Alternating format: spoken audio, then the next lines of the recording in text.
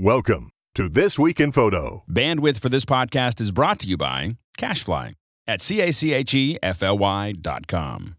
This episode of TWIP is brought to you by Panasonic Lumix cameras, where form meets function. This episode of TWIP is brought to you by FreshBooks. They're the easy-to-use invoicing solution that's helping freelancers and small business owners get organized and save time invoicing. You can try FreshBooks for free. Just go to freshbooks.com/TWIP and enter TWIP in the How Did You Hear About Us section when signing up. This episode of TWIP is made possible in part by our newest sponsor, Animoto. You can head over to animoto.com/TWIP and use the offer code TWIP to get 15% off an Animoto Pro account. This week on TWIP, the dawn of the ArtOfficial Photographer. On the heels of a brand new update, Flickr rolls out new tools with AI to help users organize their photos. Also, the popular Camera51 Android app comes to iOS. It helps users compose the perfect shot. And Kodak diversifies and reinvents. But is the Kodak moment over? And finally, Brooks Institute changes ownership. Listen to an insightful interview with Brooks president, Dr. Tim Gramling. It's Monday, May 11th, 2015, and this is TWIP. And welcome back to another episode of This Week in Photo. I am your host, Frederick Van Johnson. This is going to be a really packed show today. We got lots of stuff to talk about. We're going to insert an interview into this episode of TWIP. And we've got three co-hosts, so there's going to be a lot of stuff to talk about, a lot of good news. But first up, I want to introduce the guy behind the sprouting photographer and the co-host of TWIP Weddings, Mr. Bryan Caporicci. Hey, Bryan. Hey, thanks for having me back, Frederick. Hey, it's always a pleasure to have you on. You're just all over the network these days, man. Having lots of fun. Yeah, it's good. All right, also on the show is our host of the wildly popular show on the TWIP network, Street Focus, Miss Valerie Jardin. Hey, Valerie. Hey guys, how are you doing? Doing good. How does it feel to be on the other side of the mic? Oh, it's nice. It's very nice not to be driving. Not too much work. It's nice. Yeah. And last but not least, the host of another wildly popular show on the TWIP network. It's called Your Itinerary, hosted by Mr. Rob Knight. Hey, Rob. Hey, guys. How's it going? It's going good. Look at this. We got 4 TWIP hosts here. 4 hosts in one room. Team, or? I know. This is crazy. This is crazy. This is good. All right. So before we dive in, I want to thank our first sponsor for this episode of TWIP, and that's our good friends over at Panasonic Lumix cameras. This episode of TWIP is brought to you by Panasonic Lumix cameras and the new Lumix FZ1000 4K long zoom digital camera. Now, this bridge camera is a powerhouse for shooting 4K hybrid photography. You know, hybrid is when you mix stills and video. And this camera shoots at 4K in 30p. You can then, once you shoot that footage, you can later extract 8 megapixel stills from the 4K footage. It's just crazy. And it features a large 1-inch 20.1 megapixel sensor. And it's got a bright Leica 25 to 400 f2.8 to 4.0 fixed lens. Let me say that again. That's a 25 millimeter to 400 millimeter at f2.8 to 4.0 lens, and it's a Leica lens, so it's super bright. And it focuses fast with the Lumix depth through defocusing technology. So you get the long lens, long fast lens, and super fast focusing in this thing in one solid compact body.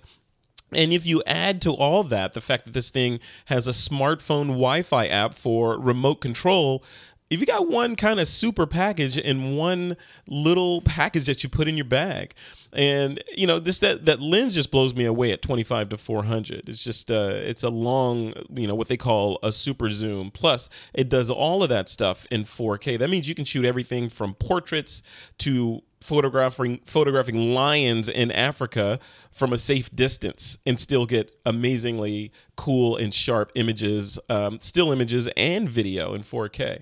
Now, you can learn all about this camera over on our All About the Gear show. Just enter FZ1000 in the search box on thisweekinphoto.com, or you can head over to shop.panasonic.com or lumixlounge.com. Remember, Panasonic Lumix cameras, where form meets function. And we'd like to thank Panasonic for their support of This Week in Photo. And here's a quick look at what's happening this week on the TWIP network. Over on All About the Gear, Doug Kay and Gordon Lang tackle the Nikon D5500. And on Street Focus, a chat about tent city photography with Christopher Ochikone. And on TWIP Weddings, Bruce Clark has a special interview with Italian album maker Graphi Studio. And on The Fix, a deep discussion about moving objects in Photoshop with Howard Pinsky. And finally, on Your Itinerary, Rob Knight chats with Bill Hertha.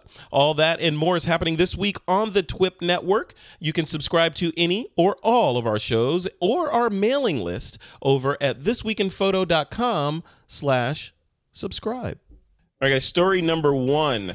So this is the tag we put in the notes here. A revamped version of Flickr is released. That went out last week.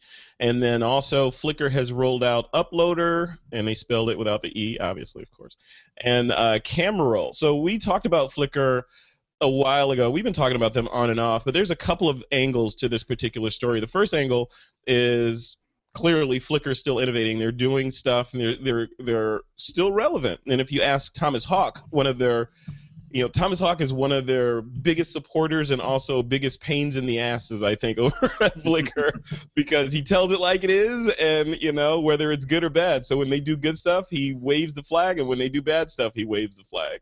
And this was a little bit of both. So first of all, in the new version of Flickr, they've got what they call, I'm reading from the press release here, they've got a unified search, they've got image recognition, which is really cool, by the way. We're going to talk about that. They've got search by color, and a bunch more things. They've rolled out new mobile apps for Android and iOS as well.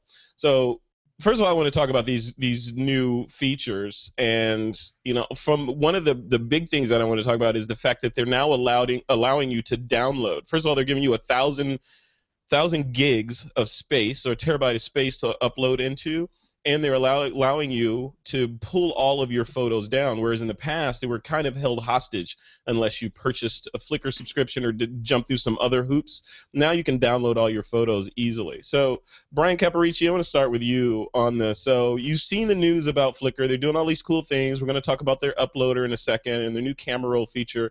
But the overarching thing, at least from my standpoint, is Flickr itself. Is it from your standpoint, is it viable? I mean, has the party moved on to 500px and SmugMug and all those guys, or is it still happening over in the Flickrville? It's funny because I think probably if you were to ask me that same question maybe a year ago, I would probably say that I feel like it's perhaps seen its better days. Yeah. But it almost seems like in the last little while, I feel like more and more photographers that I run in the same circles with are coming to Flickr. And I don't know if it's because of the image quality or their organizational structure or some of the new mobile work they've been doing on their website. Like a lot of that it's just seeming to be a place where more and more photographers are going to, and then also just the storage and the way that it displays the images seems to be nice. And so I don't think it's seen its last leg. Yeah, I have to agree with you and on all that. But it kind of feels like, Flickr, they're doing a lot of hard work over there. I know a couple of people there, and they're cranking. They're doing stuff, Yeah. and these are smart people. I mean, this is Silicon Valley, and it's the same talent pool that fuels every other Silicon Valley company here is fueling Flickr, right? So Yeah. they're doing really cool, innovative stuff, and they're funded, and they're motivated probably more than a lot of other companies are because they have something to prove. Rob Knight, what about you? I'll pose the same question to you. Is Flickr still relevant to you? And when you see like a new version refresh like this with all these new features, does it tempt you to jump back in and do stuff? Well, not especially. Just to let you know how long it's been since I used Flickr, I had to reset my password because I had no idea what it was when I went to look at it after seeing it in the show notes today. But when I do log in, I see lots of people posting lots of good pictures, and it doesn't seem like it's a wasteland at all. So just because I don't use it doesn't mean that I don't think other people do or should. Yeah, I agree. When I see things like this and I read through it, and I'm the same way. I mean, I hadn't forgotten my password, but when I went in, it's like it's been a while since I've been back and sort of poking around in there. Not because they're horrible or anything, just because there's so much other stuff going on. I mean, you have the Facebook, you got all these other networks that you have to deal with, along with taking pictures and all this. Valerie, I know you're not on the leading edge of trying out new stuff. No, but I'm not, and I'm not on Flickr. But it seems to be the one source that people send you to. Whenever I meet new photographers, I mean, not new photographers, but photographers that I meet for the first time, I ask them, okay, where can I see more of your work? Flickr is probably the number one link they will send me to if they don't have a website, or both, And so far, maybe it's because of the kind of people I'm gonna, the people that I'm checking out their work. I see good stuff. I don't see for me. A few years ago, I never went into Flickr, but a few years ago, I thought Flickr people would just throw everything they have in there without discriminating. It seems like people are a little more discriminating in the quality of work they throw in there, at least from what I see, because I've seen some really awesome street photography on Flickr, and it seems to be the most common place people send me to check out their work. I think the bottom line is if you haven't been back to Flickr in a while, like Rob Knight, and you forgot your password, go back in there, kick the tires again, especially you're doing new things on there. But let me read off their press release, a couple of things that they put in there. So this Flickr uploader for Mac and Windows lets you effortlessly upload hundreds of thousands of images from wherever you are storing them on your computer, including your hard drive. Where else would you be storing them other than your hard drive? But including your hard drive, iPhoto, and external drive. That means you can add about 500,000 more photos, depending on their size. And then the next thing I want to talk about, so the camera roll. They've made it easy for you to access and view your entire catalog of images. Then organize your photos with seamless fluid gestures when using your mouse or touchscreen.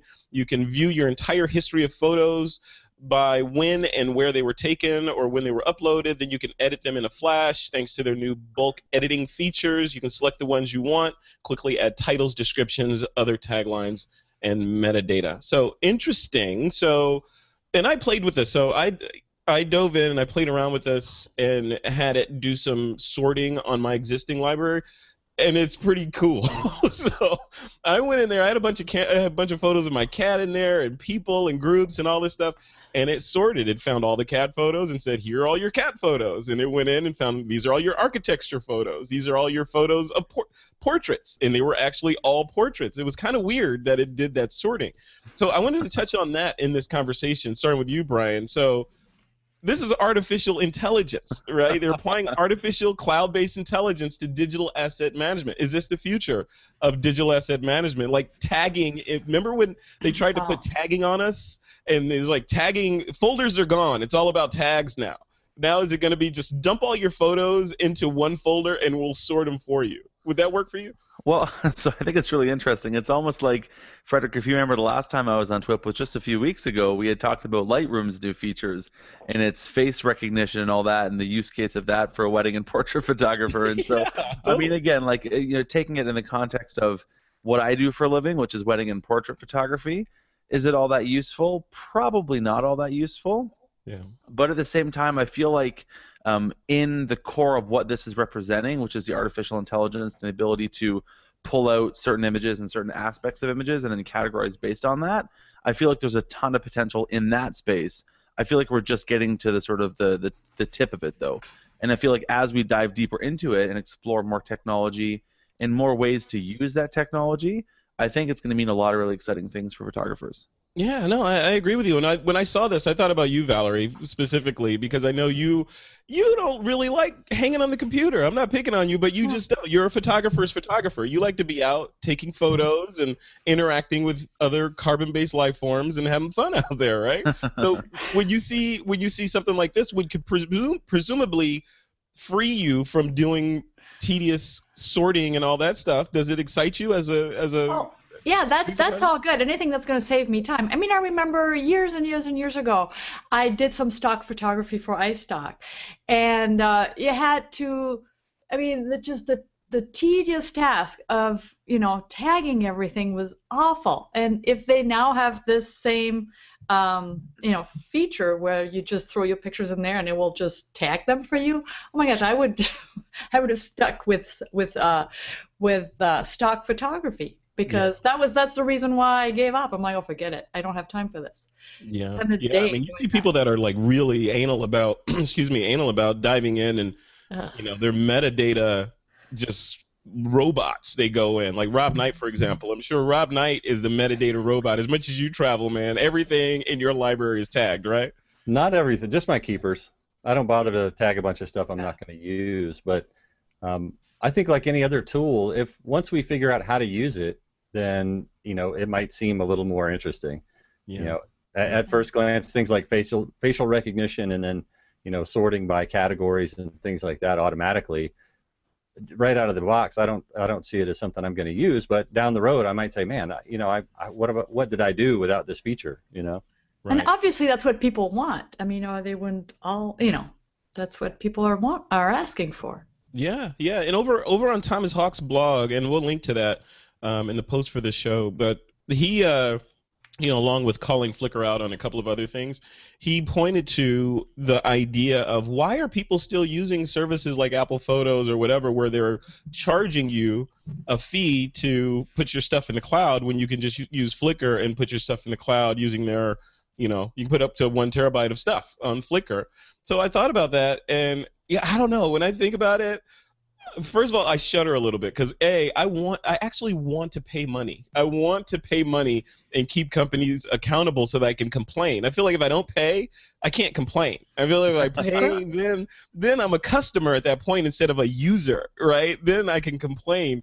But the other thing is like having all my images up there in the cloud and relying on that as like you wouldn't. Any sane person wouldn't use it as their single point of backup, but still, like all that stuff in the cloud and it's accessible by the NSA and stuff. It just makes me nervous. Bryan, I mean, like, does it make you nervous? Am I just being paranoid that the cloud is good, but it just feels like I'm putting my stuff in the front yard? You know? I'm totally the same as you though, Frederick. Like for me, I would much rather go with, and it's not to say that Flickr isn't reputable because they're obviously a great company, but for me it's like it's the simplicity of Apple Photos works, and so why not use it? I don't know. Like I know Apple, it's what they make my hardware, and so for me it just makes sense. But I'm still in the same camp as you, where I really just use the cloud storage or any of those services like Apple Photos just as a means of getting photos, not just necessarily stuck on one machine. So if I want to view them on my iPhone, I can. Or if I want to view them while I'm at home, I can. But for my professional work, for me, hard drives are king. That's where I want to live for backups, for portability, and for all that kind of thing. I think cloud storage is just nice for convenience to be able to share and be a little bit more portable with it. But I would never rely on it as my source of backup. Yeah, no, I agree. It's like backup and solving that whole backup issue is like chasing around that last pea on the plate with a spoon. It just keeps getting away because there's no one right answer for it. I mean, there's and things keep changing. Like this shows up, the Flickr solution shows up as another option. We had, like you mentioned, we had Apple Photos, and we talked about Mylio a while back, and their whole goal is to democratize all your machines and make everything sync across everything. And that's kind of Apple's goal as well, but it only works on the Mac, So there's all these different things. Valerie, when you see something like this, looking at what Flickr's doing with the 1 terabyte of storage, and there's their easy sorting or artificial intelligence for sorting. Are you paranoid like we are about? I'm not. And you said earlier that's probably not people's only source of backup, but I'm sure for the majority of people it is. Yeah. Because we're really picky as how many backups how many backups we have, but most people aren't. That would probably be it. They have it on their computer and they have it on Flickr, and that's where they have their work. Yeah, but it's scary. Rob, how are you? What's your, just from a high level, what's your cloud / on the ground strategy for backup? Well, I do use Apple Photos for some things. I don't really have one unified thing because my cell phone pictures are not necessarily something that I want to have on my computer, and I don't want all of my computer photos on my cell phone. So I back up some of that stuff through iCloud and using Lightroom Mobile.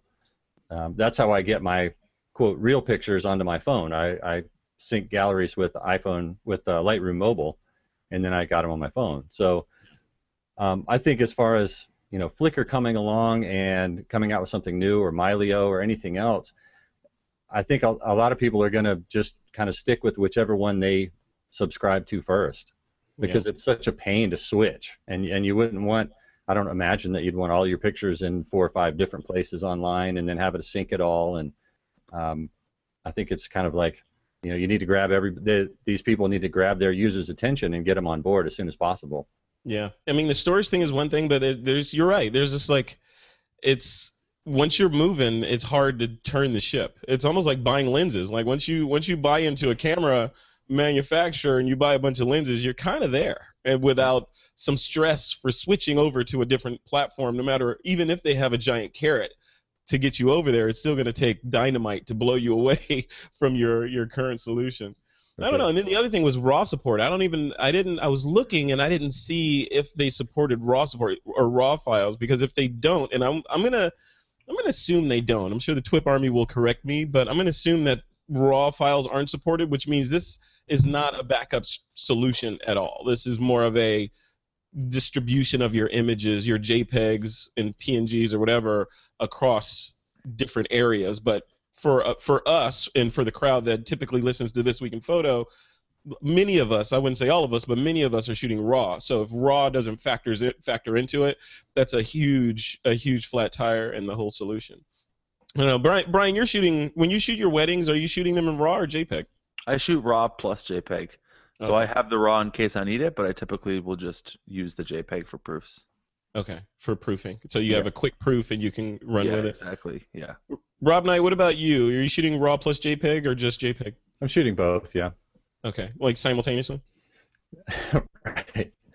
I just take, I alternate. No, I mean, you're not flipping like sometimes you shoot RAW and sometimes you shoot JPEG. You're shooting RAW plus JPEG. No, it's RAW plus JPEG, yeah. And like Brian said, 9 out of 10 times I'm using the JPEGs, especially if I'm using Wi-Fi and shooting an image to my phone to share it and that kind of thing. Yeah. And then, if I'm going to make a big print or something like that, I might process the RAW and so get the maximum image quality and fine-tune it that way. Yeah. Valerie, what about you? RAW? I just shoot RAW, and I don't Wi-Fi or anything, so. Of course you don't. You're like, why? What is that? My camera doesn't allow me to. So. Yeah, I'm like Brian and Rob. I shoot RAW plus JPEG for that very reason you brought up, Rob. Because if I have a keeper that I want to dive into and do some editing on, I want all that data there for me. But at the same time, I want to be able to bring it over into my mobile device and tweak it in Lighten or Snapseed or whatever and share it out that way. So it's kind of the best of both worlds. And disk space is relatively cheap, so it doesn't really matter. Yeah. All right, well, cool. All right, guys, before we move on to story number 2, I want to thank our second sponsor for this episode of This Week in Photo, and that's our good friends at Animoto. This episode of This Week in Photo is brought to you by our newest sponsor, and that's our friends over at Animoto.com. In today's connected and visual world, video is really now a necessity. It's no longer an option. In fact, all of the social media platforms now allow video. People are using video as a powerful way to stand out from just static photos. Even Facebook CEO Mark Zuckerberg predicts that video will be the primary form of communication on Facebook within 5 years. So with video, you can better engage your customers and your friends. You can drive more traffic to your website, and you can boost your company or your personal image online by just using video.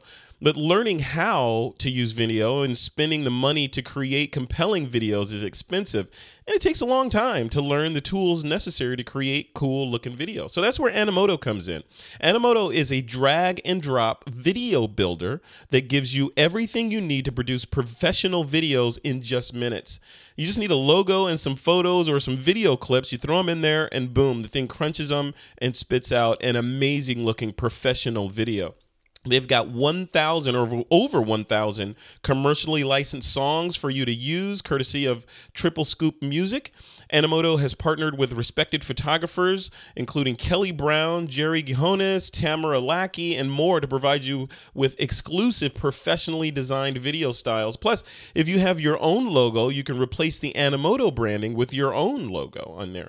Plus, you can create unlimited HD videos. You can share your videos on your website. You can throw them up on Facebook, Twitter, YouTube, email. You can even download them and burn them to a DVD if you want to.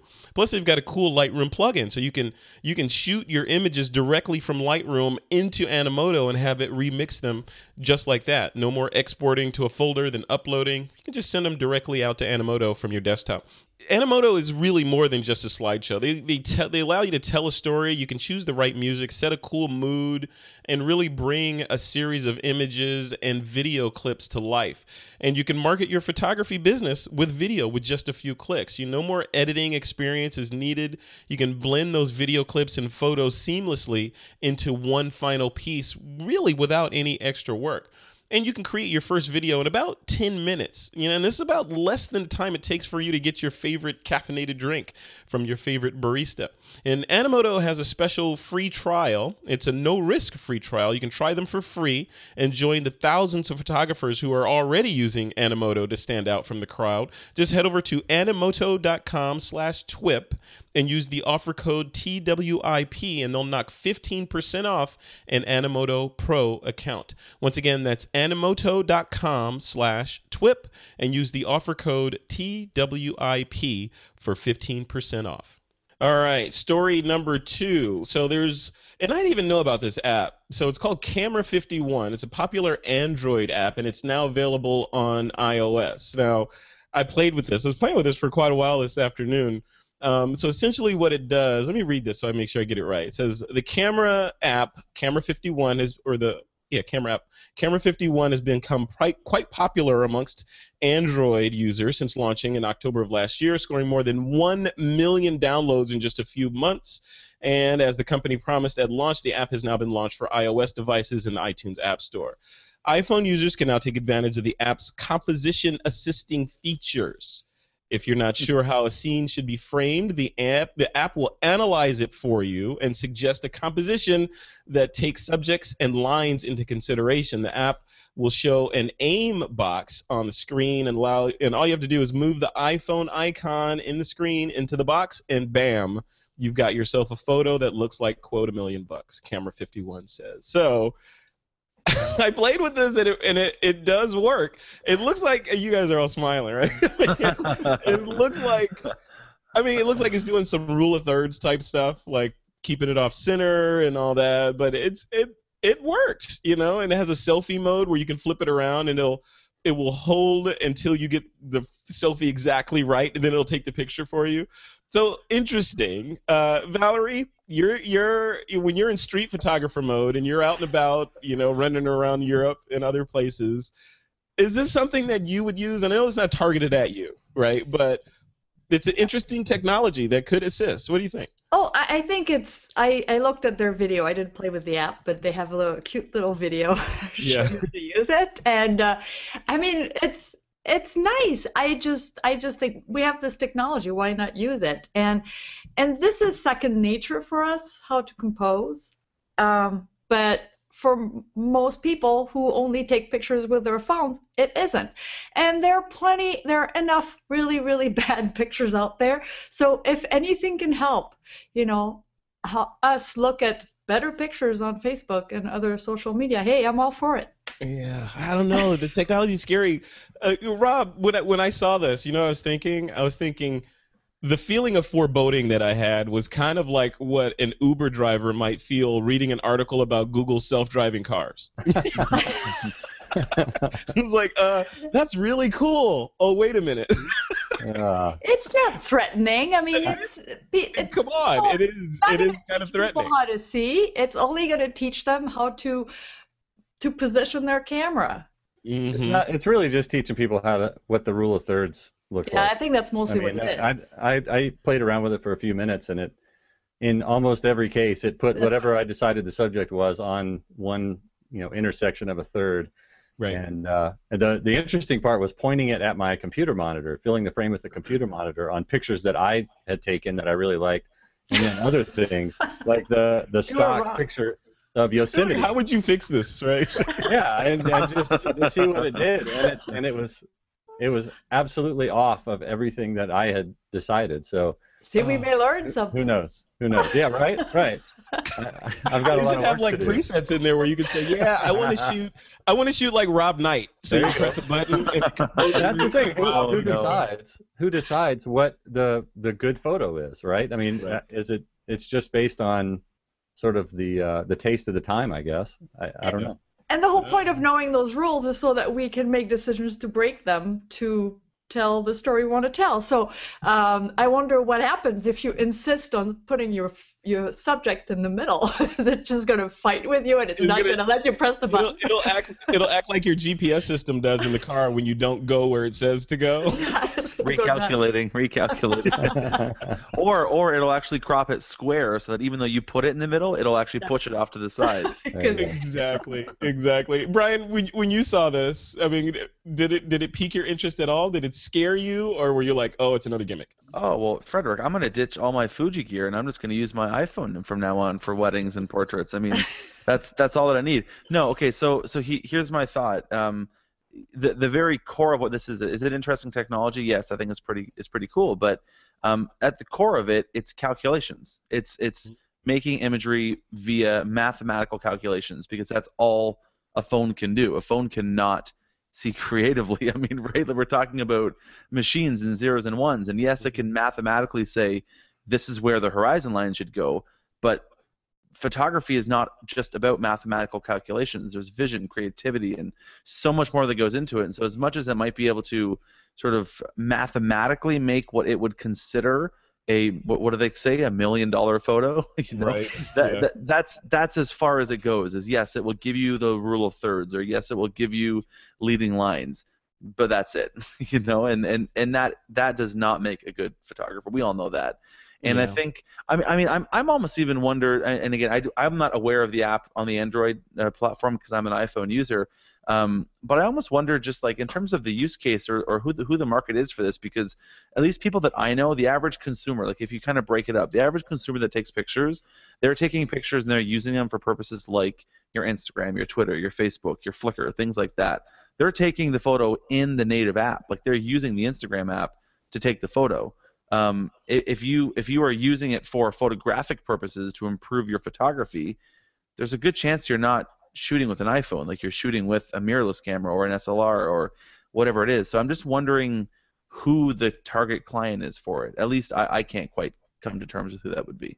I'm looking at it like kind of like Lytro, you know, with their light field technology, allows you to shoot now and then focus later. And then as I sat back and I thought about this, I was thinking, okay, so we've got program mode, and you know, some of these mirrorless cameras have all these other crazy modes on there that will just essentially take over for you and let you do all kinds of cool things. So we've got that. So we don't really have to think about that aspect of it.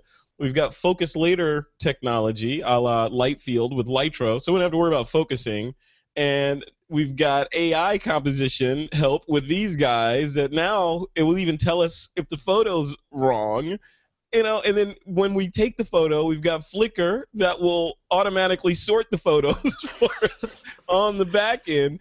I'm thinking, like, when will there no longer be a need for a photographer, right? I mean, at some point, you know, if you read up on like the singularity and you know when microprocessing speeds surpass human thought and all this stuff, it starts, these kinds of things point in that direction. Like at some point you'll be able to, like Brian, I could see a future when some advanced drones are out there. I could just deploy 12 drones to shoot the wedding and say, okay, drone number 1, you're on bride and groom. Drone number 2, you're on pickup shots. Drone number 3, I need exteriors, whatever, and just set them free and let them do the job. Brian, can you see that happening in the future? Well, I'll tell you, I've photographed some weddings where I'd prefer to have drones around than all the videographers that are chasing around and getting in my shots. So that may not be a bad thing. You know? No, I mean, totally. Technically and mathematically, yes. Can you get the shot? Can you direct it? Can you point it? Can you autofocus it? Can you compose it? Potentially, you can do that all technically the right way. But you know, that a technically perfect photograph is not necessarily a perfect photograph. We know that. Look at the typical histogram in any one of the shots that we all make all the time. A histogram is not always perfect, yet computers will try and make it perfect. That's you know, in my opinion, a quick example of what that looks like. I mean, even as something as automatic as aperture priority mode or program mode, we still, as the photographer, will come in and use exposure compensation to fix what the computer isn't doing correctly. So that's just a much simpler case of what I think this sort of technology will lead us to. Yeah, I know. This reminds me, and Rob, I want to have you chime in on this too. This reminds me of when I was growing up. My dad was he worked for ABC in Chicago, WLS-TV in Chicago, and he was chief engineer. He was the guy in charge of all the cameras and all that stuff. And I remember him telling me, "Yeah, I put a bunch of people out of work today because we installed robots to operate the cameras." You know, and I'm thinking, is history repeating itself with this AI stuff? You know, now could it be possible that we're gonna put an entire group of image makers, or at least make them less necessary with technologies like this? It's only 2015, and we're seeing this stuff. What's going to happen in 2020? Rob, what do you think? I think there's a big difference between computers that can keep a newscaster in the frame. You know what I mean? Yeah. There's a big difference in that, and someone who captures, a travel photo or a street photo or a wedding photo that really captures emotion and has creativity and, like Bryan said, vision and all these things that don't have anything to do with the math of it. And I mean, look at Cartier-Bresson's pictures, right? Half of them are out of focus and blurry and everything else, but it's the moment that makes the biggest difference. So, and maybe the moment computer comes out next year. I don't know, but I don't know. And who said was the most important part of the? What is it? What's the most important part of the camera? Is the 12 inches behind it? Yeah. No, that's not how it. That's not exactly how it goes. Something like that. You know what I mean? something like that. And, but your brain, the gray matter is the most important. I mean, the machines are never going to have vision, and that's that. I don't know. You guys, you guys sound like the old dude on Jurassic Park before the dinosaurs broke loose. I mean, I've seen Terminator. This is a perfectly safe park. Whatever. I get it. I've seen the Terminator, and I understand, but those autonomous walking robots scare me a lot more than pictures that do, or cameras that do automatic. Yeah, basically you're thinking of things separately. These things will merge together, and you'll have autonomous walking robots that are taking Bryan's job. But look at it too. I mean, look at how kids' portraits used to be. You used to go to the Walmart or JCPenney or whatever those stores where it'd be somebody who was just trained to take a portrait. I mean, everything was set up for them. All they really had to do was press the button and maybe make the kid smile. Right. But everything else was automated already. I mean, everything was set. They didn't have to have any skills really as portrait photographers. Anybody could do that.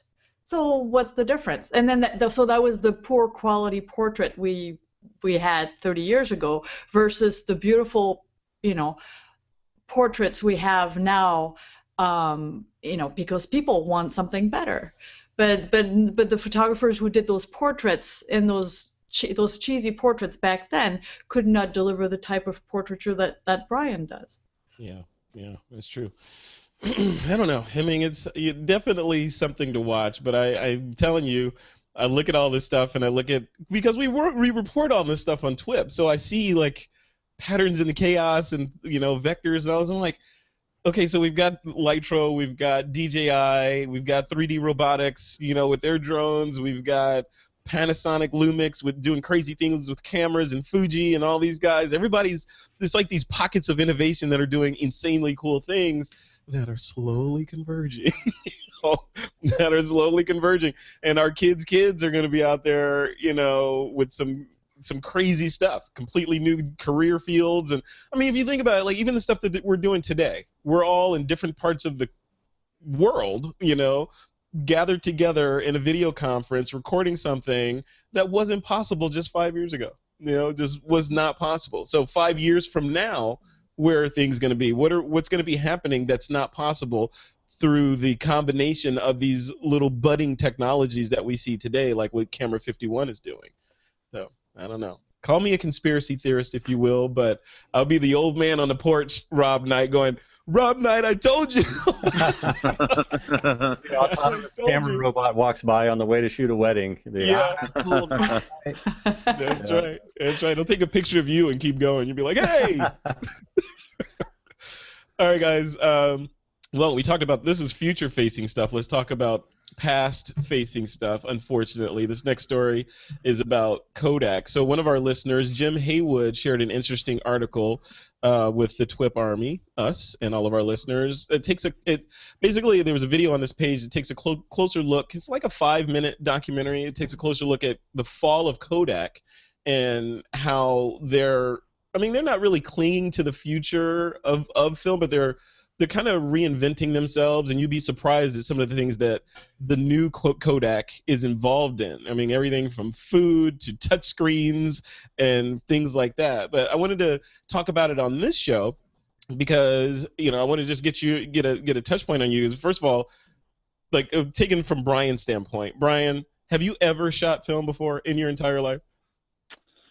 Perhaps when I was like 10 years old on a vacation to Florida, my parents had one. Oh my god! Or maybe one of those disposable ones that you would bring into like the lab and just give them the camera and they would develop the whole thing. You've never taken your roll of 35mm film and loaded it into a camera? Honestly, Frederick, I sometimes I wish that I had, and I wish that I did even now.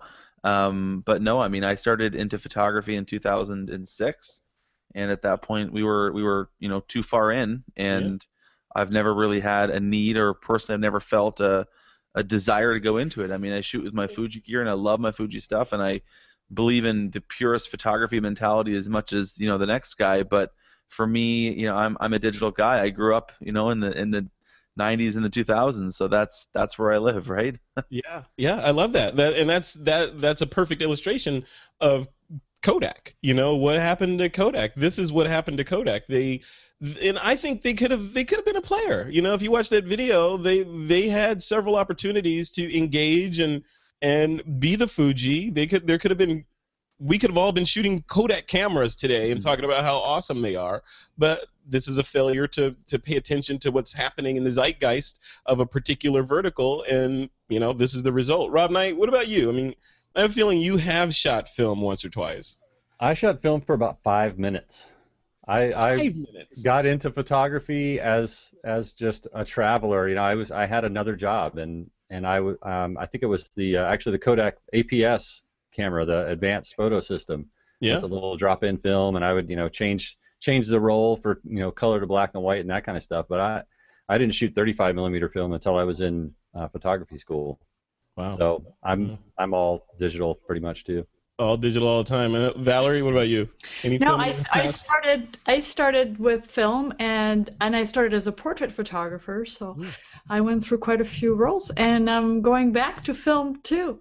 I'm gonna get myself a nice vintage little camera this year. You're copying Doug K. That's what Doug K did. No. I wanted to do this for quite a bit longer. Most of my street photographer friends are shooting film now, and I have more and more film cameras coming on workshops, and sometimes they bring both.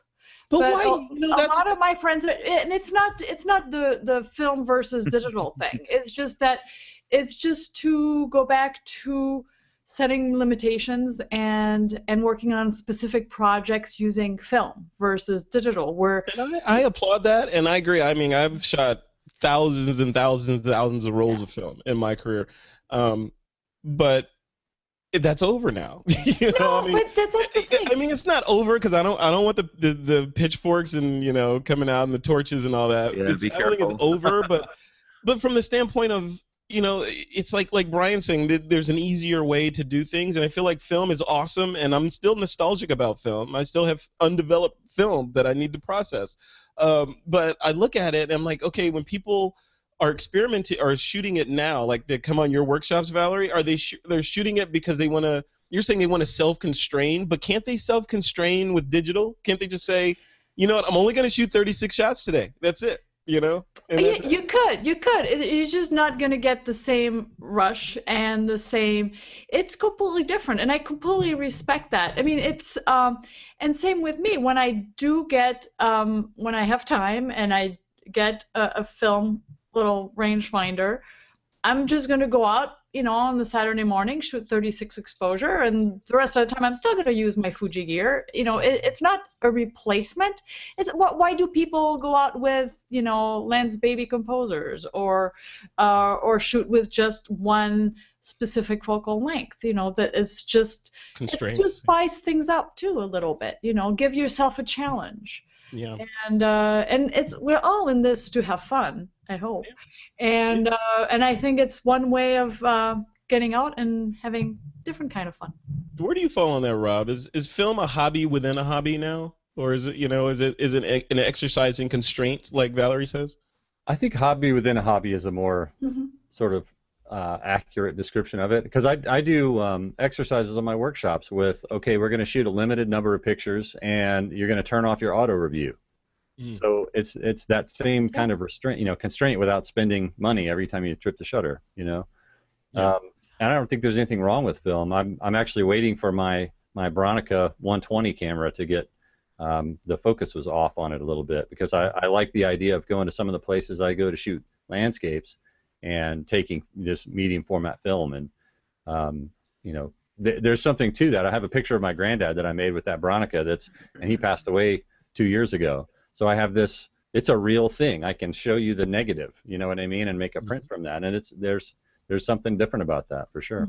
Yeah, like Doug Gay said on the episode of All About the Gear we recorded about his experiences shooting film.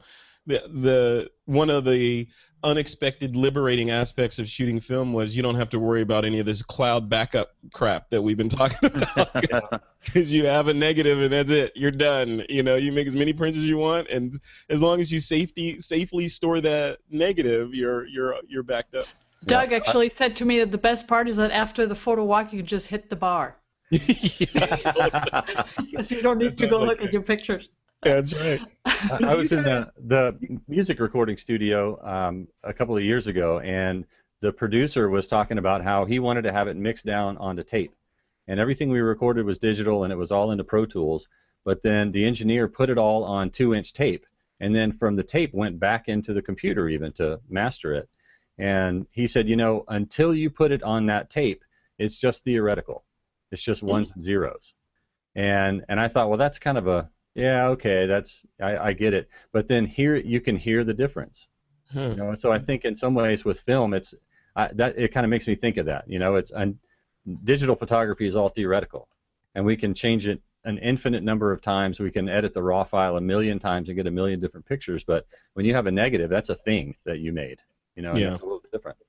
Yeah, everything's a balance, right? Because on the digital side, yeah, you're right. It's zeros and ones, but you have relatively infinite flexibility in what you can do with those zeros and ones. But albeit you're going to lose some of the nuances that would be present in analog. But on the analog side, you have that sort of romance and linearness and kind of that silky feel of film. Do you guys think, Bryan, I want to have you chime in this. Do you think that we're ever going to see a resurgence of film? I was thinking about you when I was reading the story. I was like, okay, on the wedding standpoint, could you introduce film into your product lineup as a top tier sort of elitist kind of offering? Like, hey, we shoot digital like everybody else, but if you want us to shoot film and you believe in the romance of film, we'll shoot film, but it's going to cost you an extra $10,000. Would you do something like that? Okay, so you said earlier something about pitchforks, and I'm just wondering, I guess, to what extent do you want to encourage them to come at us? But I know. Okay, so my opinion of it, and certainly I have some thoughts on equipment and how I actually believe that equipment can inspire us to shoot differently and to see differently, and so certainly I can see the nostalgia that some photographers get out of shooting film. Do I think that it has a place in a professional setting for like a client, an end client use? Honestly, who cares about film? We care about film, the photographers. Our clients are going to get a beautiful album. Our clients are going to get a beautiful print. Whether I make that on my iPhone or whether I make it with a film camera, as long as it's beautiful for them, that's what they want. So could I get a client to pay me more for, me shooting a roll of film? I don't believe so. That being said, again, to sort of, calm down the pitchforks coming at us right now at this very moment, there are many photographers that I know personally that have created incredible businesses because they shoot film and their clients hire them for the look that they get. Yeah. That being said, could they get a similar look and attract similar clients by shooting digital and using things like, Visco or whatever like that? Perhaps, but pitchforks go away. That being said, where I think it's really exciting, and this is something I've talked at length about this when I made my switch over to Fuji. The Fuji equipment, and I know, Valerie, you photograph with Fuji as well. For me, because of its function, its form, the way that it is, the sort of speed of it, the mechanical nature of it, it actually forced me to slow down as a photographer. And my photography has improved significantly since I switched over to Fuji, and I see differently, I shoot differently, I act differently with my camera, and it has most definitely, without a shadow of a doubt, inspired a new style of photography in me. And so for anyone that says that a camera, it's not about the gear, or it's not, I mean, well, Frederick, you have a show called All About the Gear, but for anyone that says it's not about the gear and that the equipment doesn't matter, I would just challenge them to say that some equipment will inspire you to be different with that equipment. And so in that case, does that not help you? So film, that could be film for some people. And so that's where I do lean into that argument of, well, some people use film for the nostalgia, and hey, if it inspires them to shoot differently, then I think without a question, the film helps them be a better photographer in their own right. Yeah. Yeah, I agree. Very well Totally. said. Yeah. Yeah, it's interesting. I mean, I don't know. I think it's kind of a symptom of the career field of photographer or image maker, or maybe it's just human. That we sort of get up in arms about what we're using, like our tools, our workflow, our RAW versus JPEG, Mac versus Windows, Nikon versus Canon versus Panasonic versus Fuji versus Olympus. Whatever you choose to shoot your particular genre of photography, it's always going to be the best, right? And poo-poo on everybody else. It's typically what we do. And then now we're seeing this latest chapter, which is weird because it's like coming full circle again. It's like film's coming back in, and now it's like, oh, you shoot film? No. Or you don't shoot film, or you suck. So it's always there's always something. There's always something, which keeps this industry interesting. But I don't think it will ever. Never say never, but I don't see in the foreseeable future film coming back, and doing a Walking Dead kind of thing and coming back and taking over the zeitgeist of digital photography and getting back to the glory that it was when Kodak was present. So to bring this story full circle, Kodak, Rob, I'm gonna throw it to you first. Kodak, like we said in the beginning, made some missteps, and now they've been Kodaked, right? They're not even on the sidelines anymore. They're out of the game completely, not even in the parking lot. What could they have done differently to have remained viable? Like what specifically do you think they could have done? Well, it was interesting reading that article because it said basically they invented most of the processes that started digital photography, and they figured, well, one day we'll do that. But instead of following that path, they decided to get into desktop printing instead. And they dropped the ball and didn't make it in desktop printing, and then they didn't have any money to get back into digital imaging. Right. So, that guy wakes up in cold sweats at night that made that decision, like, not cameras, not digital cameras. We'll go for printing. That guy said oops and went and took a job at Fuji. So he's like, for my next trick, I'm going to make this awesome.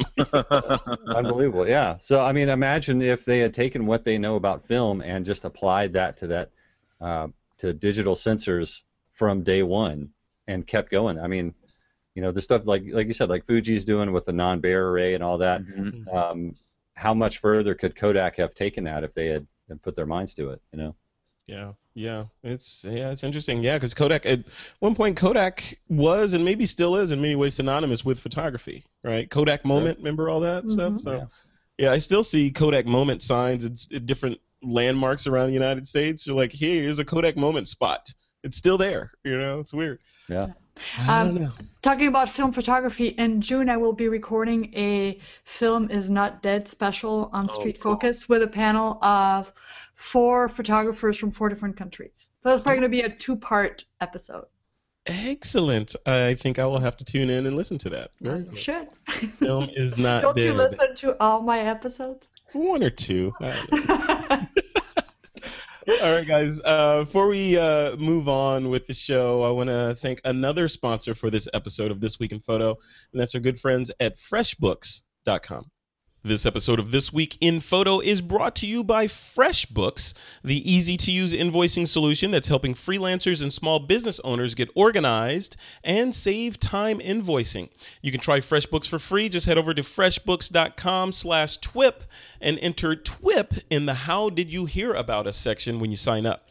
And as I've said on This Week in Photo before, we use FreshBooks as the back end to basically run most of the stuff behind the scenes on this business to keep the lights on and to keep everybody happy. Because as we all know, as creative professionals, we're not necessarily focused on capturing our income, expenses, and tracking billable time and all that. And I think the reason that we don't capture all of those things is simple. It's boring. We're creatives. We like fun stuff. We like Photoshop and Lightroom and all these other cool things that let us express that side of our brain. And thankfully, FreshBook offers us as small business owners a way to quickly and easily keep track of our time and money without disrupting our workflow or sort of messing with our creative juices. With FreshBooks, you can invoice clients. It's easy. You can do it in seconds, and expenses can be automatically imported so that you don't have to lift a finger. You're just doing the stuff on the back end while you do other cool stuff. You can even track billable time as easy as starting a timer on your mobile phone. You can whip up business reports. You can stay on top of your income, expenses, and tax time is coming up. So with a couple of clicks, you can generate reports for your CPA or your accountant so that you're staying out of trouble. So grab some popcorn, learn how to FreshBooks by watching some of their free Getting Started webinars. I'm a big fan of webinars, and they've got some excellent ones online for you to check out.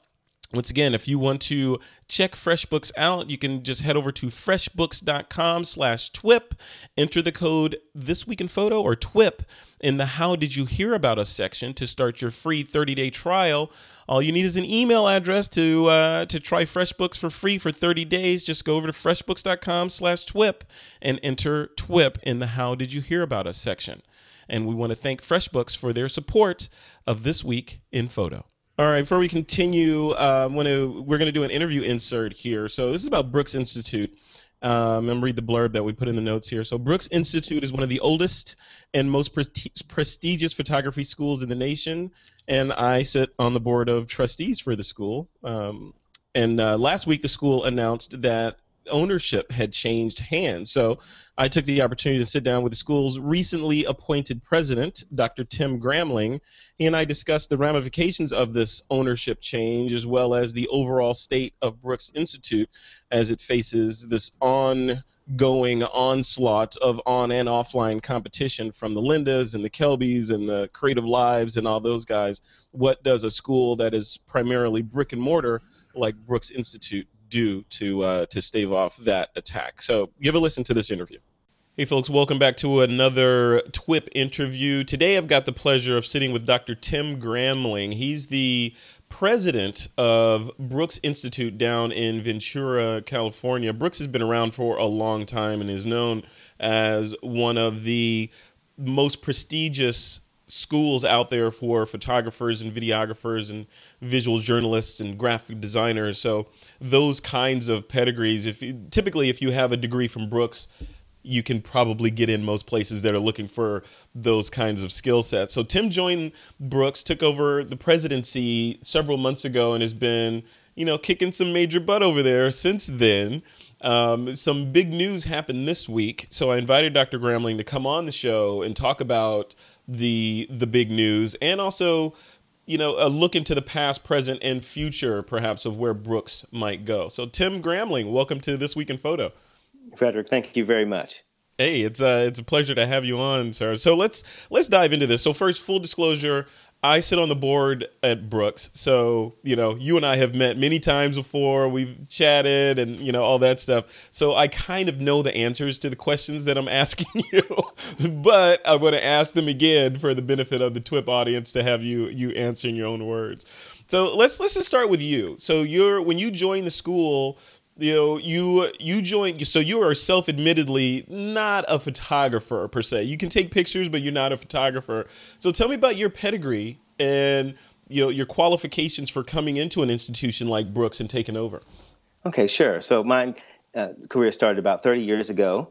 I began after graduating from Harvard with a degree in computer science in telecommunications. And since then, I spent the first half of my career in a number of rotations in big corporations, IBM, First Boston Corporation, Sprint, American Express.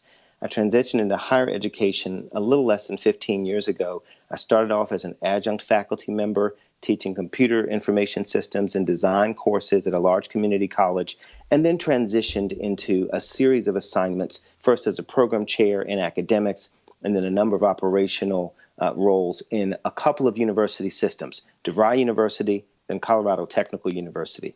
What got me excited about Brooks is the connection to the arts. I am myself a classically trained pianist. I've been playing the piano now for a little short of 40 years and have been connected with the arts community as a presenting sponsor myself for a long time. My son's in the arts, my brother's in the arts. And so having an opportunity to participate in higher ed, which I love, in the arts is what really drew me to Brooks Institute. I love that. I love that. And then you're a Harvard graduate as well, correct? That is correct. And I got to tell you, it was before you came on, and I was sort of looking at your resume. Me and the board were looking at your resume. I was a little intimidated. I got to be honest. Oh, well, there's no need for that. But come on. So looking at your pedigree, it's okay. Here's this Harvard graduate. He is a classically trained pianist, as you say, for 40 some odd years. You've been playing. You are a helicopter pilot, an accomplished helicopter pilot. And you're running the school and doing all these other things. Plus, you're a family man, a dad, a granddad, all this other stuff going on. So that's intimidating, sir. Come on. Well, the best way to look at that is it just makes a person more well-rounded, which is very important for the assignment at Brooks, for sure. Yeah, absolutely. So let's talk about the topic at hand, and that's the transfer of ownership from one owner to the next owner. So take me through that. Why a transfer of ownership, and what are the pluses and minuses around that?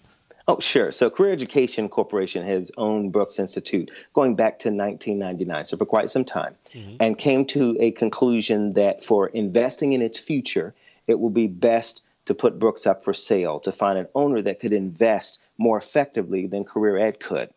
We found that owner in Green Planet, which has themselves been involved in education from a different perspective. In particular, they are a global logistics solutions provider that works predominantly with helping international students find places in the United States to go to school and helping schools increase their international presence offshore, particularly in the Asian subcontinent. And so when we looked at this opportunity and came to terms with the purchase agreement signed a little while ago, a few weeks back, it looked to be a wonderful opportunity for Brooks to be able to grow into the future, to invest in areas, and in particular for Green Planet, they see growth in the visual arts, especially when you look at countries like China and Korea and India. There is a need for the visual arts there that is much larger than what the capacity is in those countries to fill. And that's where Brooks comes in. Love that. So does that mean that we're going to see an influx of folks from China or for the Asian subcontinent into Brooks proper in Ventura? Yeah, I believe we'll see a gradual increase. We have a significant number of international students at Brooks now. And in Brooks' past and history, we've served the international community very well. So certainly there'll be a great opportunity to partner internationally, but there also will be some expansion of our national footprint in cities where we have done very well in the past, like New York, Chicago, Denver, Portland, Oregon, Philadelphia. You'll see Brooks' presence also expanding in those cities. Love that. So Tim, when you took over the presidency at the school, leading up to this, and I'm hesitant to call it an acquisition. It feels like more of a change of ownership. So from day one up till now, what have been some of the major challenges that you as a president have taken on? In other words, what keeps you up at night? The major things for me are the transition that Brooks and many schools like us have to make in the current environment. Yeah. The current environment, education, it's been said that education serves two purposes. One is to make better citizens. The other is to make better or more prepared workers. And there's a line that higher education institutions have to walk there, where certainly there's an emphasis and a concern that folks can get employed after they graduate. but there's also a concern that we need to train folks not just to be able to use techniques that work in today's environment, but to be lifelong learners, that they can understand and learn how to be good citizens, how to continue to grow, how to continue to change and adjust as technology adjusts and our society continues to advance. Yeah. So that's the primary challenge I believe that we faced in the past. Love it. And what steps are you taking to kind of jump over that hurdle? So there's a couple things that we have really been focused on. We have a group of program advisory boards that give us counsel on how we can stay current and what trends are coming forward from a technology standpoint and from a technique standpoint. And so part of what we do to deal with that challenge is to stay connected there. The other part of what we do is we're expanding, in particular, our presence in the Brooks Extension. Brooks Extension is an adjunct part of Brooks that focuses on workshops. We do a number of them in a variety of areas, some of which range from teaching high school students techniques all the way up to teaching high school teachers and community college teachers techniques and the latest in photography, in addition to doing some training for continuing education of working pros, whether in Lightroom or digital asset management or similar topics. And so that has predominantly been a ground-based set of workshops today through Brooks Extension that we're looking to expand into an online type of format in the near future. I love that. And that's a perfect segue to my next question. So, I throw around the term bricks versus browsers a lot, right? So we have the idea, or it's a crowded field in the distance learning from a photography standpoint. We've got the Lindas out there, Creative Live, Kelby Training. The list goes on and on, of these resources that people can go to now. So tell me a little bit about your mindset around managing this brick entity, per se, even with the extension piece that's growing on, with this growing onslaught of people that can sit at home and just click and learn. Absolutely. There is a need, I think, for both bricks and browsers, so to speak. The need for bricks is important because, in particular, the visual arts, whether it's photography, film, or the design-oriented arts of graphic design, as well as visual journalism, which is kind of a cross-functional discipline, are fundamentally hands-on. And there are some things that you can accomplish by showing someone in person that you cannot accomplish at a distance today. Yeah. So certainly one of the things we believe is that there's a balance and a need for both of those platforms. But clearly there's also a reach that one gathers through browsers. And so part of where I see a real interest, especially among enthusiasts in photography, is technology has gotten to a point where it can replace some of what used to only be possible with a professional. Yeah. I can remember the 35 millimeter camera platform from some years ago where all the knobs and buttons and things you had to know about largely have been automated in some of these digital platforms today. So that means that we have to continue to adjust. And I think Brooks has the capability to continue to adjust because there's still a level of professionalism that is needed in visual arts. It's not just about the technology. It's about a visual aesthetic. It's about making choices about what's in the frame and what's not in the frame. And that's the type of thing that I think Brooks can continue to play a role in, whether it's in browsers or in bricks. Yeah, I love it. Great answer. And regardless of the direction that the school goes in, the Brooks brand is a strong brand. I tell people that it's kind of like the Harvard of the digital photography or the photography or image making creative space, right? You have Brooks on your resume as part of your education and it opens certain doors, right? So versus having, I went through these courses online and I learned that.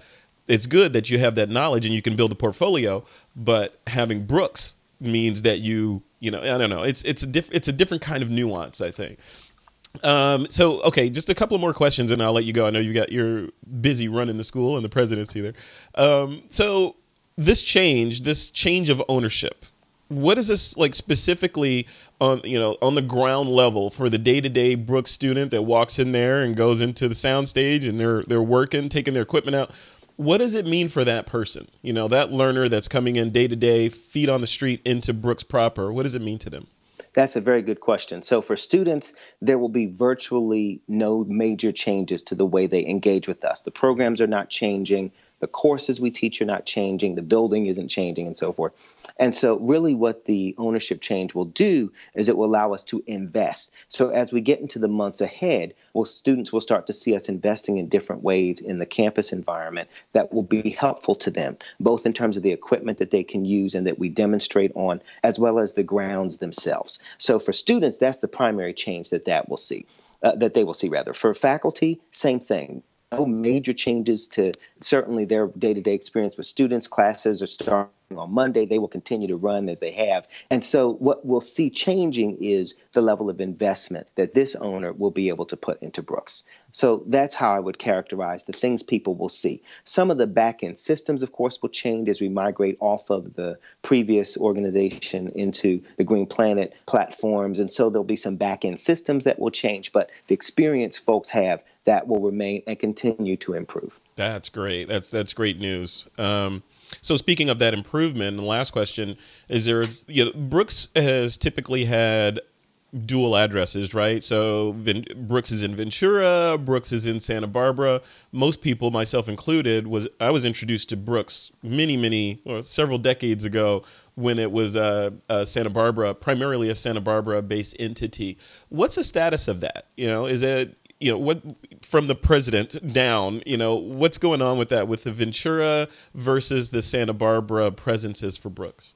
Yeah, I'm glad you asked that so I can clarify how we're handling. So we are exiting the Santa Barbara location. It's an organized process that we're still several months away from completing, and we are serving students there, so a number of our staff members go back and forth. What we are planning to do as we get into 2016 is having all of our operations out of the Ventura campus. As you know, this is a large multi-acre site with a great deal of facilities for both photography studios as well as a number of sound stages, some of which are some of the largest you'll find in the Los Angeles metro area, that will allow our students to be able to collaborate and will have a greater amount of equipment and space for them to operate in.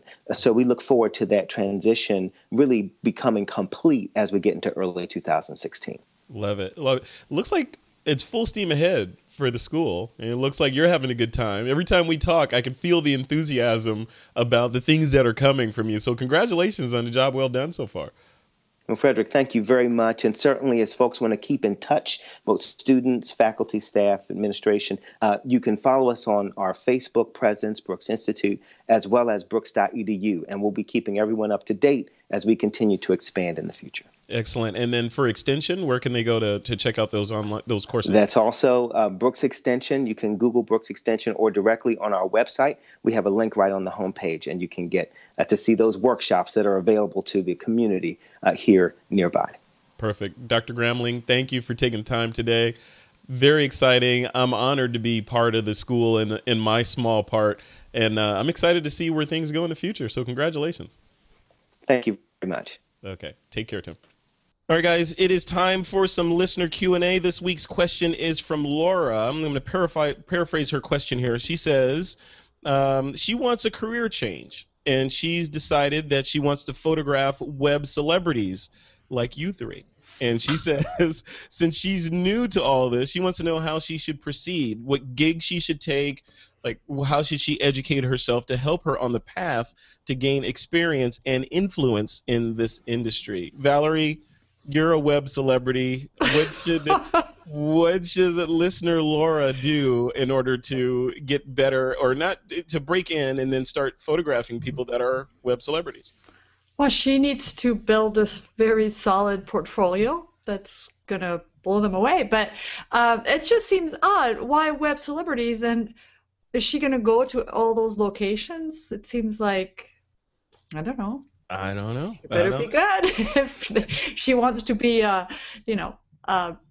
sent to all those, flown to all those locations where they are, because they're all over the world. So that's an interesting. I've never heard of that. That's quite. It could be an interesting project, though. I mean, I would want to see. I don't know if there's a book in it, but at least an article or something of like these are the people in this particular genre, and with this many followers, and this is a little photo story about them and a blurb about how they got famous, or pseudo online famous. I don't know. Rob, what do you think? You got any advice for Laura? I think it sounds more like a personal project really than a career. But I think your idea about putting a book together would be fantastic. Right. Yeah, that's a good idea. You would start with by getting trained as a photographer and understanding how that works, and studying portraiture and probably environmental portraiture specifically. And then like I said, that's probably not going to be your job. Your job is going to be as a portrait photographer or wedding photographer, something involving people probably, so you build your chops.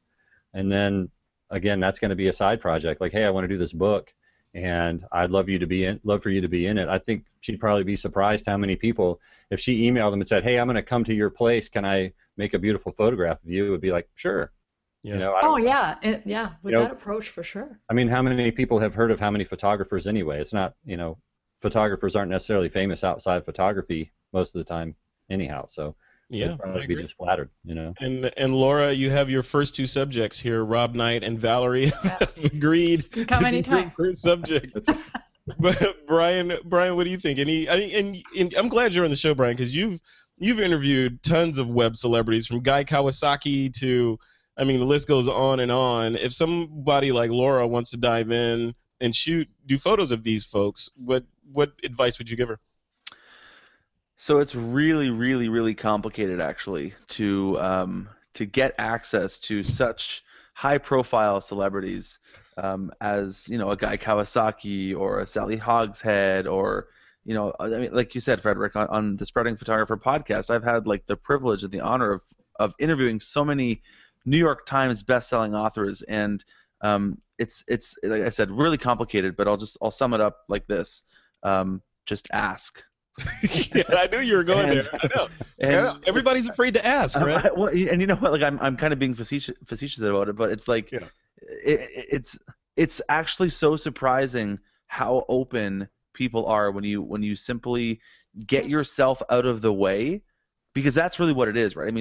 Without going all philosophical about this, it's like so many of the times we actually don't achieve the things we want to achieve because we just put ourselves in the way. We put ourselves, we have all these insecurities, or we put these fears in the way, and whatever it is, and it's like, you know what, just shut that part of your brain off and just reach out and ask, and I promise that you'll be able to do whatever you want to do in life. And that's just sort of, I know, a very broad statement, but that's how I've done everything I've done. That's how a lot of people have done the things that they've done, is they've just had the courage and the bravery to get out there, put their name out there, and just ask. And you'd be surprised what the world will put back to you when you have that kind of mentality. Sage advice, and I tell you, that's 100% true, because it's unfortunate, but I know several people that are plagued by the whole analysis paralysis disease, right? Yeah. They'll just overthink stuff and think about it and think a little bit more. Then okay, maybe I'll do it after I do these three things, and then they never do it. Then someone else does it, and they're like, wow, that guy was so lucky that he, Bryan is so lucky to have had a conversation with Guy Kawasaki. I had that idea back in, 2000, but I never did it. It's actually an interesting thing. This is a challenge that I've always given myself, and it's something that I think maybe perhaps, the listener there can take to help them. Is I have this rule that whenever I have an idea, I have to do something that moves me towards achieving that idea before I move on to another idea. So if I'm like, oh, I'd love to whatever, blah, blah, blah, Guy Kawasaki, it's like I have to go and follow him on Twitter, reach out to him, send him an email, do something to put that into action and to start building that momentum. And you'd be so surprised how many times that ends up coming back in your favor. That's how I met Frederick. Sorry, Valerie. A good example of this is, Bryan, you and I meeting, right? Didn't you send me an email? Did.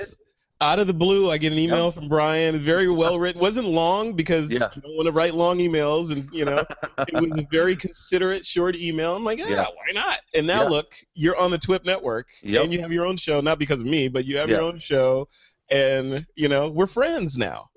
Because of one email, just because you tried, and you were like, oh, that guy would never respond to me. You just tried. Right? Yep, exactly. That's how you and I met, Frederick. I emailed you and I said, I like your show, but you don't have enough work. You don't have enough girls on it.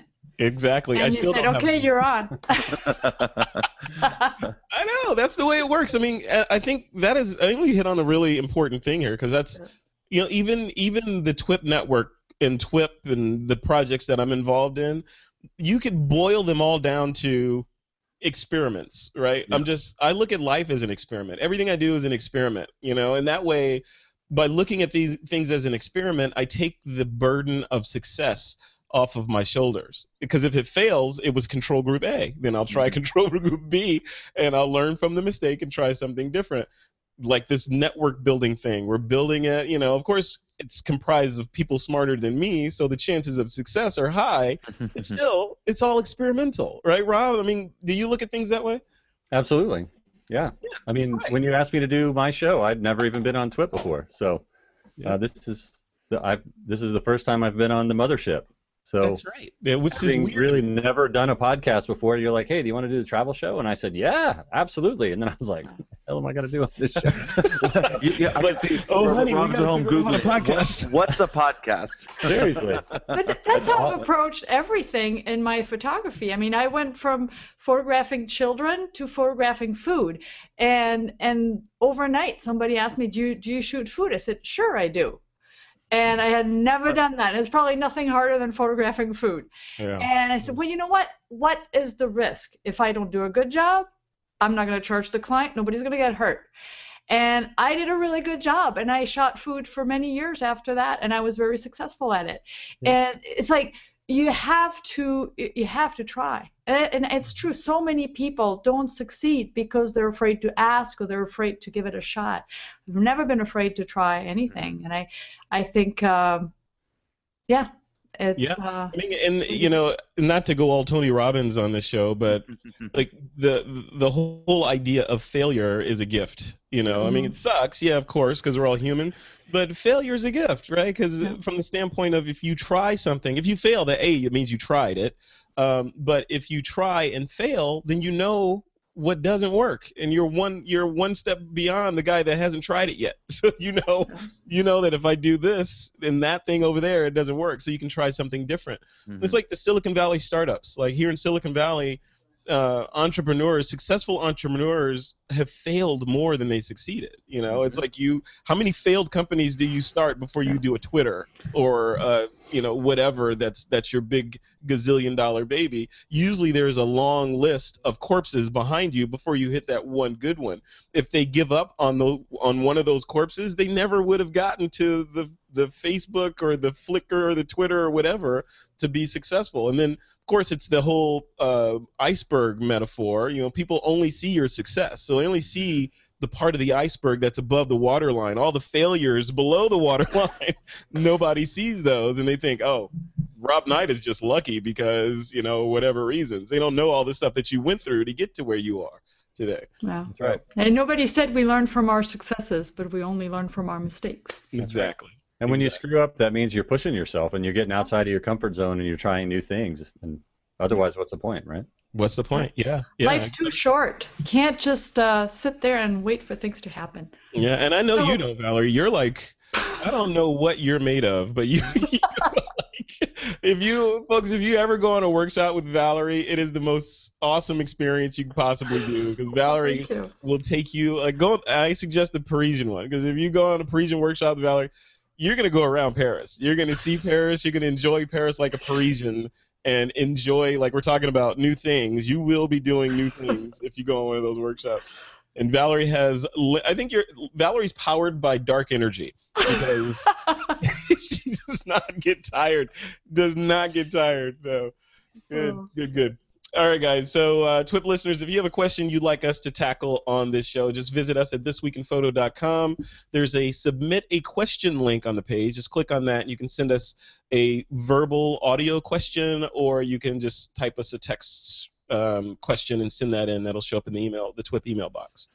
All right, guys, let's jump into the Picks of the Week segment. Remember, your pick can be anything you want to recommend to the TWIP Army, as long as it is somehow related to photography. Valerie, I'm going to let you go first. What's your pick of the week? Yes, it's a book by Rocky Nook, and it's the Fujifilm X-T1 111 Expert Tips at Rocky Nook. And I'll put the link. I think it's like $10 in the Kindle version and $20 in a print version. And why are you recommending this? Well, there are not very many books about the Fuji cameras in general, and the bought the X-T1, which is my backup camera. I don't think there were very many of those until this one came out. Maybe Bryan was aware of some, but I wasn't. And can I ask Valerie why? And Bryan, you can chime in on this too. Rob, I'm pretty sure you don't shoot Fuji, but why is there such love bordering lust for these cameras? Like, what is it? I've never seen anything like it. Really? Yeah, I mean, not even when I shot Nikon, I loved my Nikon gear, and I still do have some Nikon gear. Love my Nikon gear, but I hear, like, when Bryan was describing shooting Fuji, he was saying words like life-changing and, you know. That's how I feel too. Yeah. Yeah, so why? What's so special about this box? Frederick, we can't tell you until you try it. Secret. And then you'll find out. There's a handshake, there's like a little code, there's a basement you have to go down to with like a really door with a small window. You'll find out everything you're looking for. Oh, so you're saying the Illuminati uses XT1s then? Valerie, can you put a fine point on it? Why is Fuji so magical? I don't know. For me, it was really it's not the X-T1. It's really the X100 because it's the limitations again, and it really is the camera that and I've said that many times. People are probably tired of hearing me say that, but it's the camera that really became an extension of my vision, and it's definitely the camera with which I've done my best work, by far. I mean, I went from the 5D Mark II to the X100S. I mean, talk about a leap, and I never looked back. But then again, I wasn't shooting professionally with it. It was really for my street work, and no, for everything actually. I shoot everything with it. But it's definitely the camera that fits me. Wow, Rob, do you feel left out? No, I don't feel left out. I think there's a lot of stuff that goes into the Fuji, cult or whatever you want to call it. But there, you can say it. Brian touched on the mechanical aspect of it. You know, there's dials and things like that. That adds to it.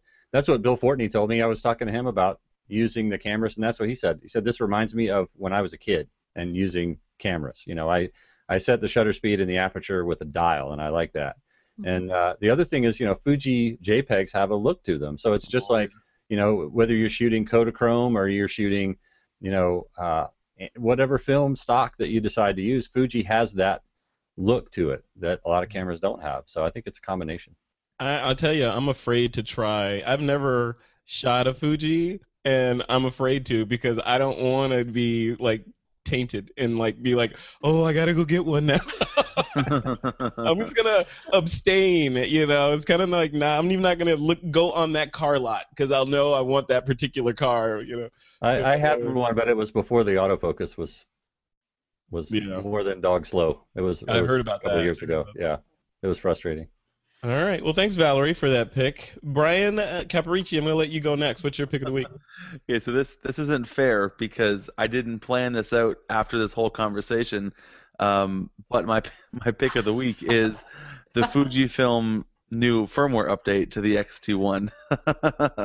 and I know it seems so silly that, like, oh my gosh, Bryan is doing a firmware update as his pick of the week. Yes. Seriously, like okay, this is just to quickly, like, it's nice because it extends the conversation that we just had. Like, one of the biggest things that I am most impressed about with Fuji is they have this thing called their Kaizen philosophy, which means constant improvement, or it's loosely translated to be constant improvement. And this firmware update that they just gave their X-T1, which is, for all argument's sake, what is it, Valerie, a year old, a year and a half old? Mm-hmm. Something along those lines, right? It basically makes the X-T1 a brand new camera. Like, it, like, quadruples the autofocus, and I'm using numbers that aren't substantiated, so don't actually quote me on quadruples the autofocus speed, but it improves the autofocus speed. It improves like so many different functions, buttons, the way that it works, the menus. It improves the camera in ways that other manufacturers only improve their cameras by releasing a new camera and making you buy it. Like, come on, that is amazing, and it's a free update for Fuji users. Like, come on, like, this is, and yeah, like, am I getting passionate about it? I totally am, but it's like, it's insane that a company that, like Fuji, will take the feedback, and literally they take the feedback from their users.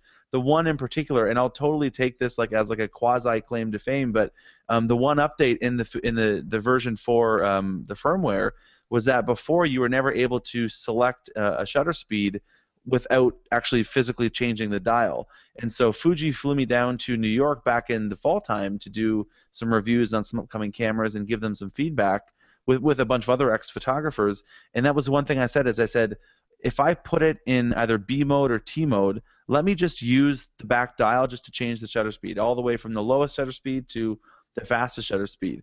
And they put this in the update. They're like, oh, that's a good idea. We could do that. And they put it in the update.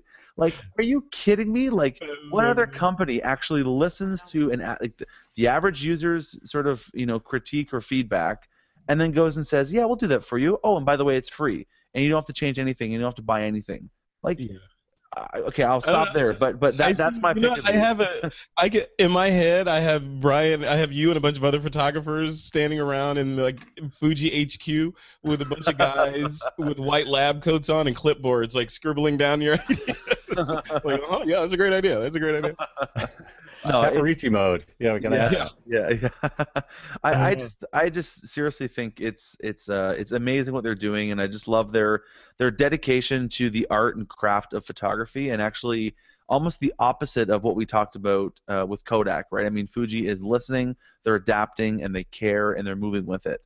So I love that, and the update that they put out, I think it was just yesterday it came out, was mind-blowing for all Fuji users. So that's my pick of the week. Wow. Well, thank you, because I probably would have found out, in a few weeks. I can actually do it now. You're going to download that tonight, right, Valerie? Right. No, Rob, just to put a full circle on this, what are you shooting? I know you're not shooting Fuji. What are you shooting? I shoot the Lumix GH4 most of the time. Okay. And have you found that Panasonic who is a sponsor of this episode, by the way, have you found that they're responsive to you when you ask for changes and updates and that kind of thing? There are pretty frequent firmware updates, yeah. The last one was mostly sort of cine features, film-oriented features, but the autofocus on the GH4 was already faster than anything when it came out. And so there's not a lot that when you use the GH4, I don't feel like, man, I wish this was different and that was different, and it just kind of works. Yeah. It works like a camera, and it doesn't. I don't know. Not that it was the perfect camera, but. Right. So basically, what Rob is trying to say so eloquently, Bryan and Valerie, oh, here we go. His camera was already there, and you guys are now. I'm just kidding. I'm kidding. Talk about pitchforks. Now the Fuji pitchforks. Thanks. Appreciate that. You know what's great too about the Fuji, and I don't know if they'll catch up. It's fine. They'll catch up. When you're in Lightroom, I shoot RAW, but with and the JPEG. Who was saying earlier? Is it Bryan that the JPEG with the Fuji mode are just amazing? But in Lightroom, if you go to the bottom right of your, when you're in developing mode, developing module, you can actually go and bake in the Fuji, whatever. The color, the camera calibration. Calibration, right? Yeah, that would be, the JPEG version of if you shot RAW and JPEG, for example. Yeah. So you can do that in Lightroom in one click. Yeah. One day I'm going to play with that camera, but I'm telling you, I'm staving it off, kind of like me and drones. I have to get a drone because we're developing a drone show for the TWIP network, so I have to get a drone. We should develop a Fuji show then for the TWIP network. I should, but that would be more of a mirrorless show. Okay. Gotta be egalitarian. So. All right, Rob Knight, what is your pick of the week? Thanks, Bryan. I've got this Fuji. No, not really. I've got a ball head.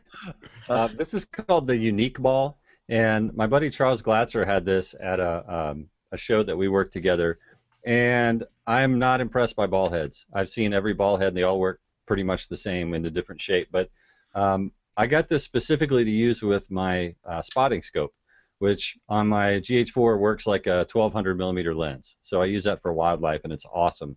But it basically works like a regular ball head, right? If you use the bottom locking knob, and then if you lock that, say level it, then you can use this red knob, and you've got a pan and tilt head.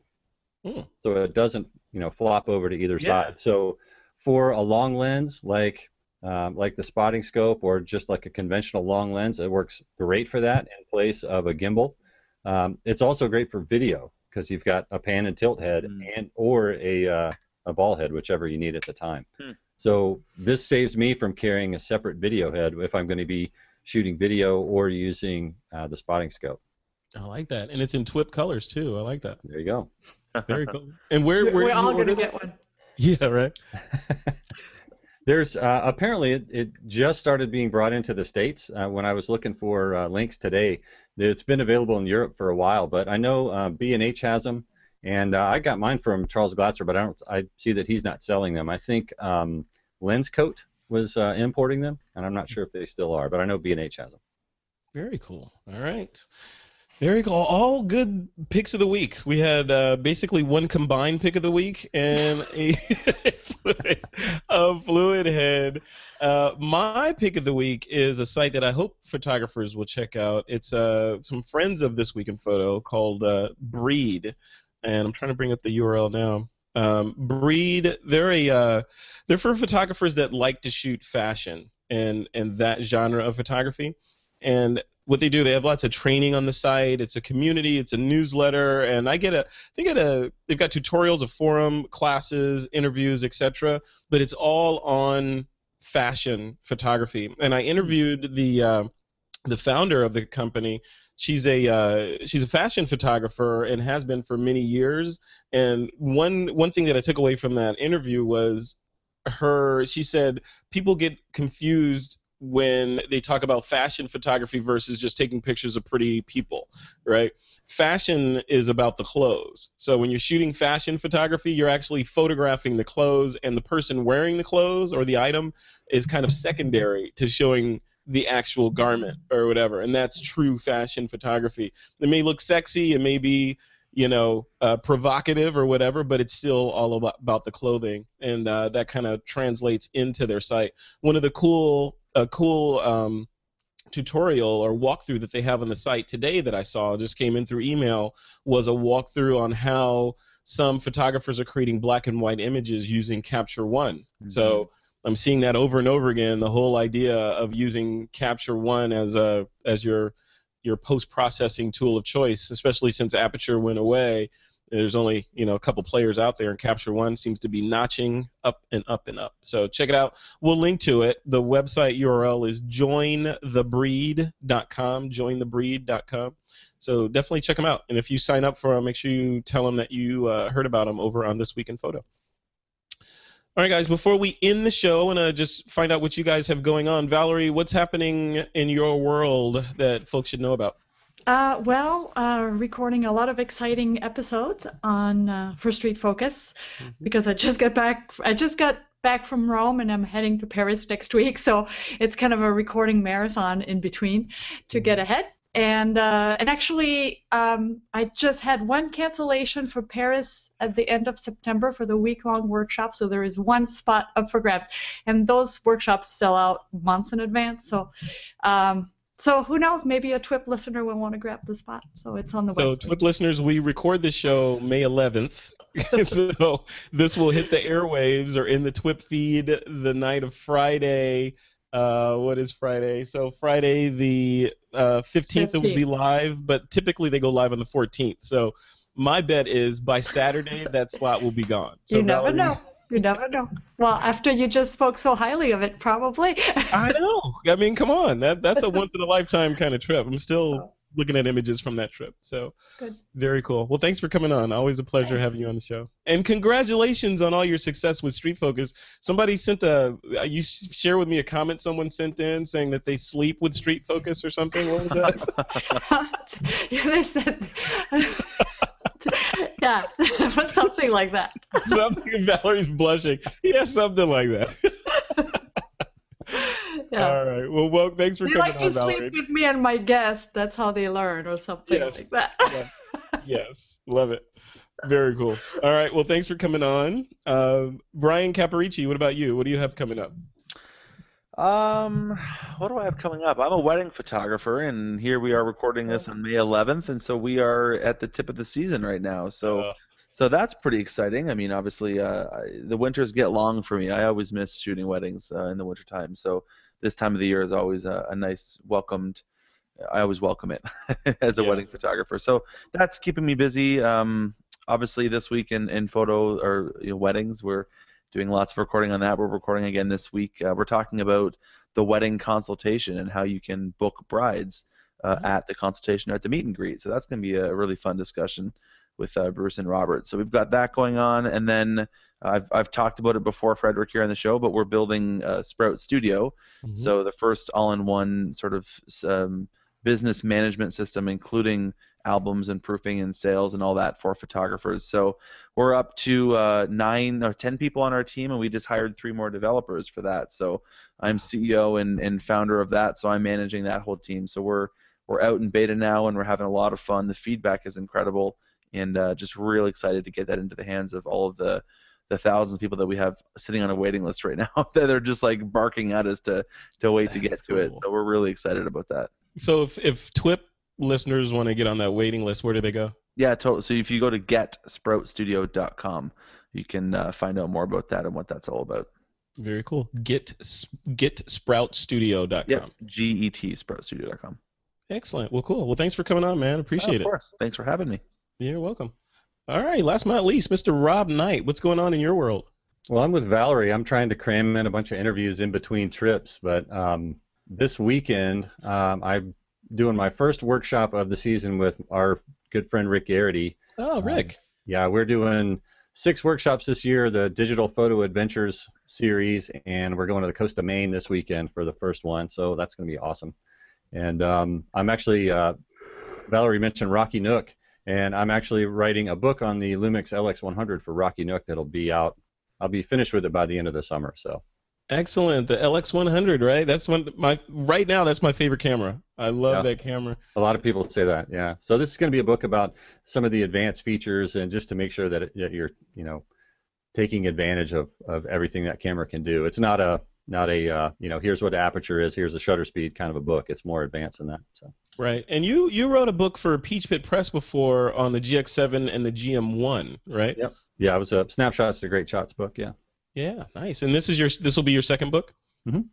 Very cool. Well, congratulations, and thanks for coming on, and finally having you on the show. I mean, after what, you're like 900 episodes of 927 episodes, and no, yeah. I think 30. I think last week was episode number 30. So cool, awesome. Well, welcome to TWIP proper, and I'm sure you'll be on more and more. So thanks a lot.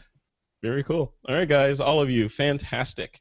And listeners, that brings us to the end of another episode of This Week in Photo. I want to thank our sponsors, Panasonic, FreshBooks, and Animoto for their support of the show. Be sure to check out our website over at thisweekinphoto.com. And with that, it is time to take that lens cap off.